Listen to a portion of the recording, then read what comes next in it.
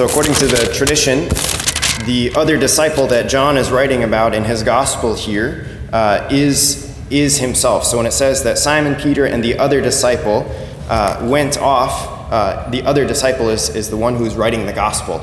So he's writing it from his perspective. And there's kind of a playful sort of way of interpreting this. So the three other gospels, Matthew, Mark, and Luke, some people say that they're traditionally the authors, in addition to what they themselves have seen firsthand with their eyes, also received some of their information from Peter himself, Peter the apostle.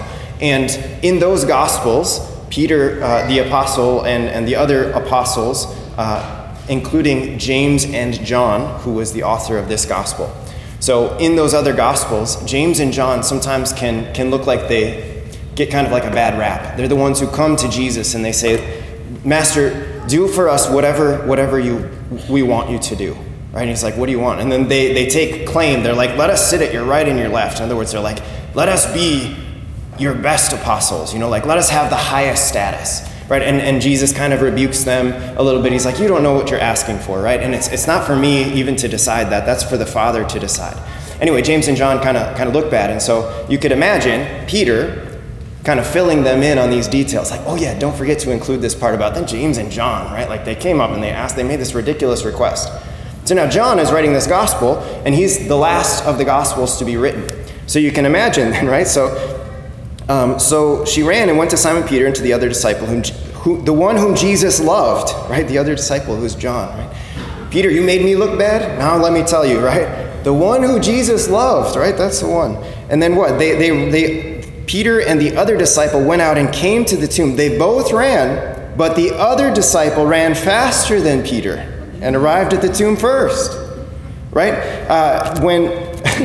When Peter arrived after him, he went into the tomb and saw the burial cloths. And then the other disciple also went in, the one who arrived at the tomb first, right? So it's this sort of like playful thing of like the apostles kind of course they're writing for us, right? They're writing the gospels for us, but to like let ourselves almost like, as we're imagining this, to let ourselves laugh at this, like remembering that these guys were friends, and not just friends, but that they were united in this one deep bond. What was that bond? Well, it's today. I think we could all sort of bother to ask ourselves the question, like, what are we doing here? What are you doing here today? What am I doing up here talking? Like, what's going on? What is it that we're celebrating? Well, we're celebrating, Easter. Okay, but like, what is Easter? Like, I think about my life, my childhood, the memory, when I think of Easter, the memory that comes to my mind first and foremost is this, that when I was a kid, my family went to stay at my aunt and uncle's place for Easter, and we went to bed on Holy Saturday night, as of course you do, and then you wake up on Easter Sunday, and you're excited not to go to church, because who gets excited to go to church, right? You're excited to find out, like, where's the candy and where's the Easter basket. And I remember very vividly walking into my aunt and uncle's living room, and the floor was just covered with Mike and Ike's. And I remember just being so excited and like crawling on the floor and collecting as much of the candy as possible. Right? So like, if you go back to, little Brian, who still was probably taller than a lot of you, right? Because I'm so tall. But you go back and you ask, like, little Brian, like, what are you doing? Well, I'm celebrating Easter. Yeah, but like, what is Easter? I don't really know, but I'm just really glad there's candy on the floor right now. Right, like, I think it's worth asking that question, like, what is Easter? I was thinking about it this morning, I don't actually remember that we went to church after that. I'm sure we did, because that's what you do on, all good Catholic families, Christmas and Easter at least, right? And so, but it's like, did I know what Easter is? Do you know what Easter is? Well, we're celebrating the resurrection of Jesus. Yeah, but like, what does that, right? We can play this game that children love to play, which is just to keep asking questions. But what does that mean? Well, like, Jesus, he died and then he came back to life. Okay, but like, was that for a purpose, or was he just like doing a magic trick, or, what's going on there? well, like he died so that, we can, have our sins forgiven. Okay, but what is that, right? So this is the thing I just want to talk about this morning, is this, what is it that we believe? Why are we here? Maybe some of us don't actually know. Maybe a lot of us are like me when I was a child.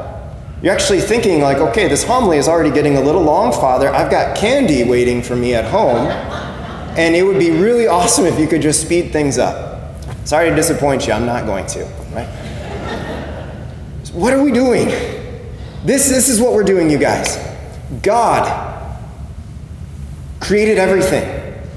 Everything that exists. We believe this. As Christians, as Catholic Christians, we believe that there is a God who made everything. A God who is far more powerful than anything that we could possibly think of.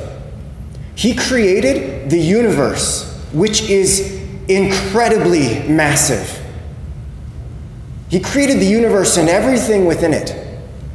And everything that he makes, his favorite creature is you. Not like y'all. His favorite creature is you and me. Individually, he looks at each one of us in the eyes. He's not limited in the same way that we are limited. He has no body, and so he's able to be in all places at all times. And he's able to look intensely at each one of you and say to you, you are so precious to me. And I know everything about your life, everything that you're super proud of, and everything that you just take delight in, and all of the things that you're actually embarrassed about and ashamed of in your life. I know about it all, and I love you so much. And everything that I've made for you.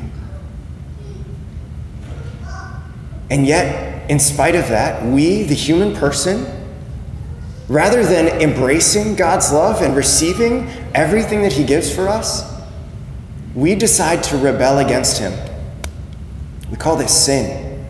And that because of sin, because of the first sin, we call it the fall, because of that, we end up locked outside of heaven. We end up separated from God for eternity. So that to be human after sin is to be stuck in this place of slavery. St. Peter mentions this in the first reading about how Jesus, right, we'll get to Jesus, went about doing good and healing all of those who are oppressed by the devil. We, the human person, are oppressed by the devil. That is to say that there is an enemy of our race who wants us to rebel against God so that we can't share life with God and become like him. And we're stuck in this place, locked outside of heaven. So what are we celebrating? Today, we're celebrating that God incredibly responds to the rebellion of his favorite creature by sending his son Jesus to go to war against the oppressor, to go to war against the enemy. Why? So that he could unlock the gates of heaven. We read about this in our opening prayer. What did I say? We prayed, "O God, who on this day, through your only begotten Son, have conquered death and unlocked for us the path to eternity." Because of what Jesus has done, because of his death and his resurrection, he has conquered death so that you no longer need to fear death. You no longer need to fear anything. You no longer need to be oppressed by the enemy of our race, but instead, because of what God has done in the person of Jesus Christ, his Son, we now have something to look forward to. Think of it like this, okay? I don't often use tools when I preach, but think of it like this, right? So I got this really long rope. We believe this, as Christians, that we all live. And after we die, because everybody dies, there is another life after death that just goes on and on and on and on and on and on. And it keeps going. It's a really long rope, right? And this is the thing. The rope ends, but eternity doesn't actually end. This is what we believe. Before Jesus, whenever someone would die, get to the end of this little yellow part of the rope, whenever somebody died, that meant for them eternal punishment. It meant torture and abuse and use. Jesus talks about this as a wailing and grinding of teeth. But now that Jesus has come, he's unlocked a way for us so that after we die, we can actually enter into life with God. That this eternal part can be something that is more incredible than anything you could possibly imagine or even experience on this earth. This is the good news of what Jesus has done in unlocking for us, conquering death and unlocking the path to eternity. But this is the thing, brothers and sisters. God does this, but he does it with some expectations. What does St. Peter say at the end of our reading? He says this: Jesus commissioned us to preach to the people and testify that he is the one appointed by God as judge of the living and the dead. That is to say that Jesus is going to return, whether it's when we face the end of our yellow part, or whether he comes back even before we face the end of the yellow part. And when he comes, he's going to judge us. And the Bible tells us, Jesus tells us, that there are many who, when they are judged by him, will not actually enter into the life that he wants to give us. But because of their choices, because of their refusal to follow his ways, they'll actually enter into destruction. That it'll be revealed that they actually have insisted on remaining oppressed by the enemy of our race. This is the thing. God has sent his son Jesus to rescue us from sin and death so that we no longer have to fear death. We no longer have to sin against God. But he doesn't force us to receive that gift. He doesn't force us to actually follow after him out of the darkness and into the light of his kingdom. And so this, you guys, this is what we're celebrating today. We're celebrating today that Jesus, he died. But if he had stayed dead, then everything he said would have been a lie. But in rising from the dead, he is proving that he is exactly who he says that he is. And so for us who choose to believe in him, to surrender to him, we actually have to live for him. So that when we get to the end of our little yellow part here, the end of our lives on earth, we can enter into life that is so magnificent and so amazing. The sort of tricky part of this is that Jesus says that it's hard. And we know this. That it's actually hard to follow his commandments. How many of us, when we hear about something like this, when we hear about how we need to not just believe in Jesus, but we need to follow his ways, how many of us, when we think about all the different rules that we have as Catholic Christians, when we think about the commandments that the Bible delivers to us, how many of us think, that just seems like a bit too much. I don't think that one's meant for me. Maybe for other people, but I haven't killed anyone. And when we think about that, it's like we're missing out on so much of what Jesus wants to give us. We're missing out on the life that he promises us, and it's this life that goes on and on and on. And this to me is the big question. When you get to this point in your life, in eternity, and you've chosen to follow Jesus, follow his ways and keep his commandments, to become a friend of Jesus, when you get to this point in eternity, do you think you're going to even remember any of the sacrifices that you had to make during this part? There's not a chance. In other words, the question is what in this life will not be worth sacrificing for the sake of having glory with God forever? What wouldn't be worth it? Now, this is the thing, brothers and sisters. We all still sin. I sin, you sin. But we don't have to. Any one of us can choose today, because we're still in the yellow part, any one of us today can choose to say, you know what? Up to this point, I've been thinking more about earthly things. I've been living more for the pleasures of this world. I haven't actually been thinking about eternity. I haven't actually been following the ways of God, the ways of Jesus, the commandments that he gives to us, the commandments of the church. I haven't actually been living for that. And if I was to die today, you know what? I'm not super confident actually that I would enter into life, but maybe I would actually enter into destruction. Let this, brothers and sisters, be an invitation from you, from the Lord, for you, to turn around, because this is the good news of the gospel, that no matter how we've been living up to this point, the gospel, Jesus Christ and his mercy, always offers to us an opportunity to repent. That is, to turn from our worldly ways and to do what St. Paul says, which is to seek what is above. That if up to this point in your life, you haven't been looking for Jesus, you haven't been considering eternity, today you can begin. Today you can begin, or even if you have been seeking what is above and living for eternity, you can begin again with a fresh kind of energy today to say, you know what? From now on, I'm not actually going to be concerned about things or people or places that are going to lead me into a life of destruction, an eternity of destruction. But instead, today, I'm going to make the decision to respond appropriately to what God has done in the person of Jesus, who has come to me, not just to us, but who has come to me and set me free and unlocked for me the path to eternal life with him. And I'm going to live my life for him.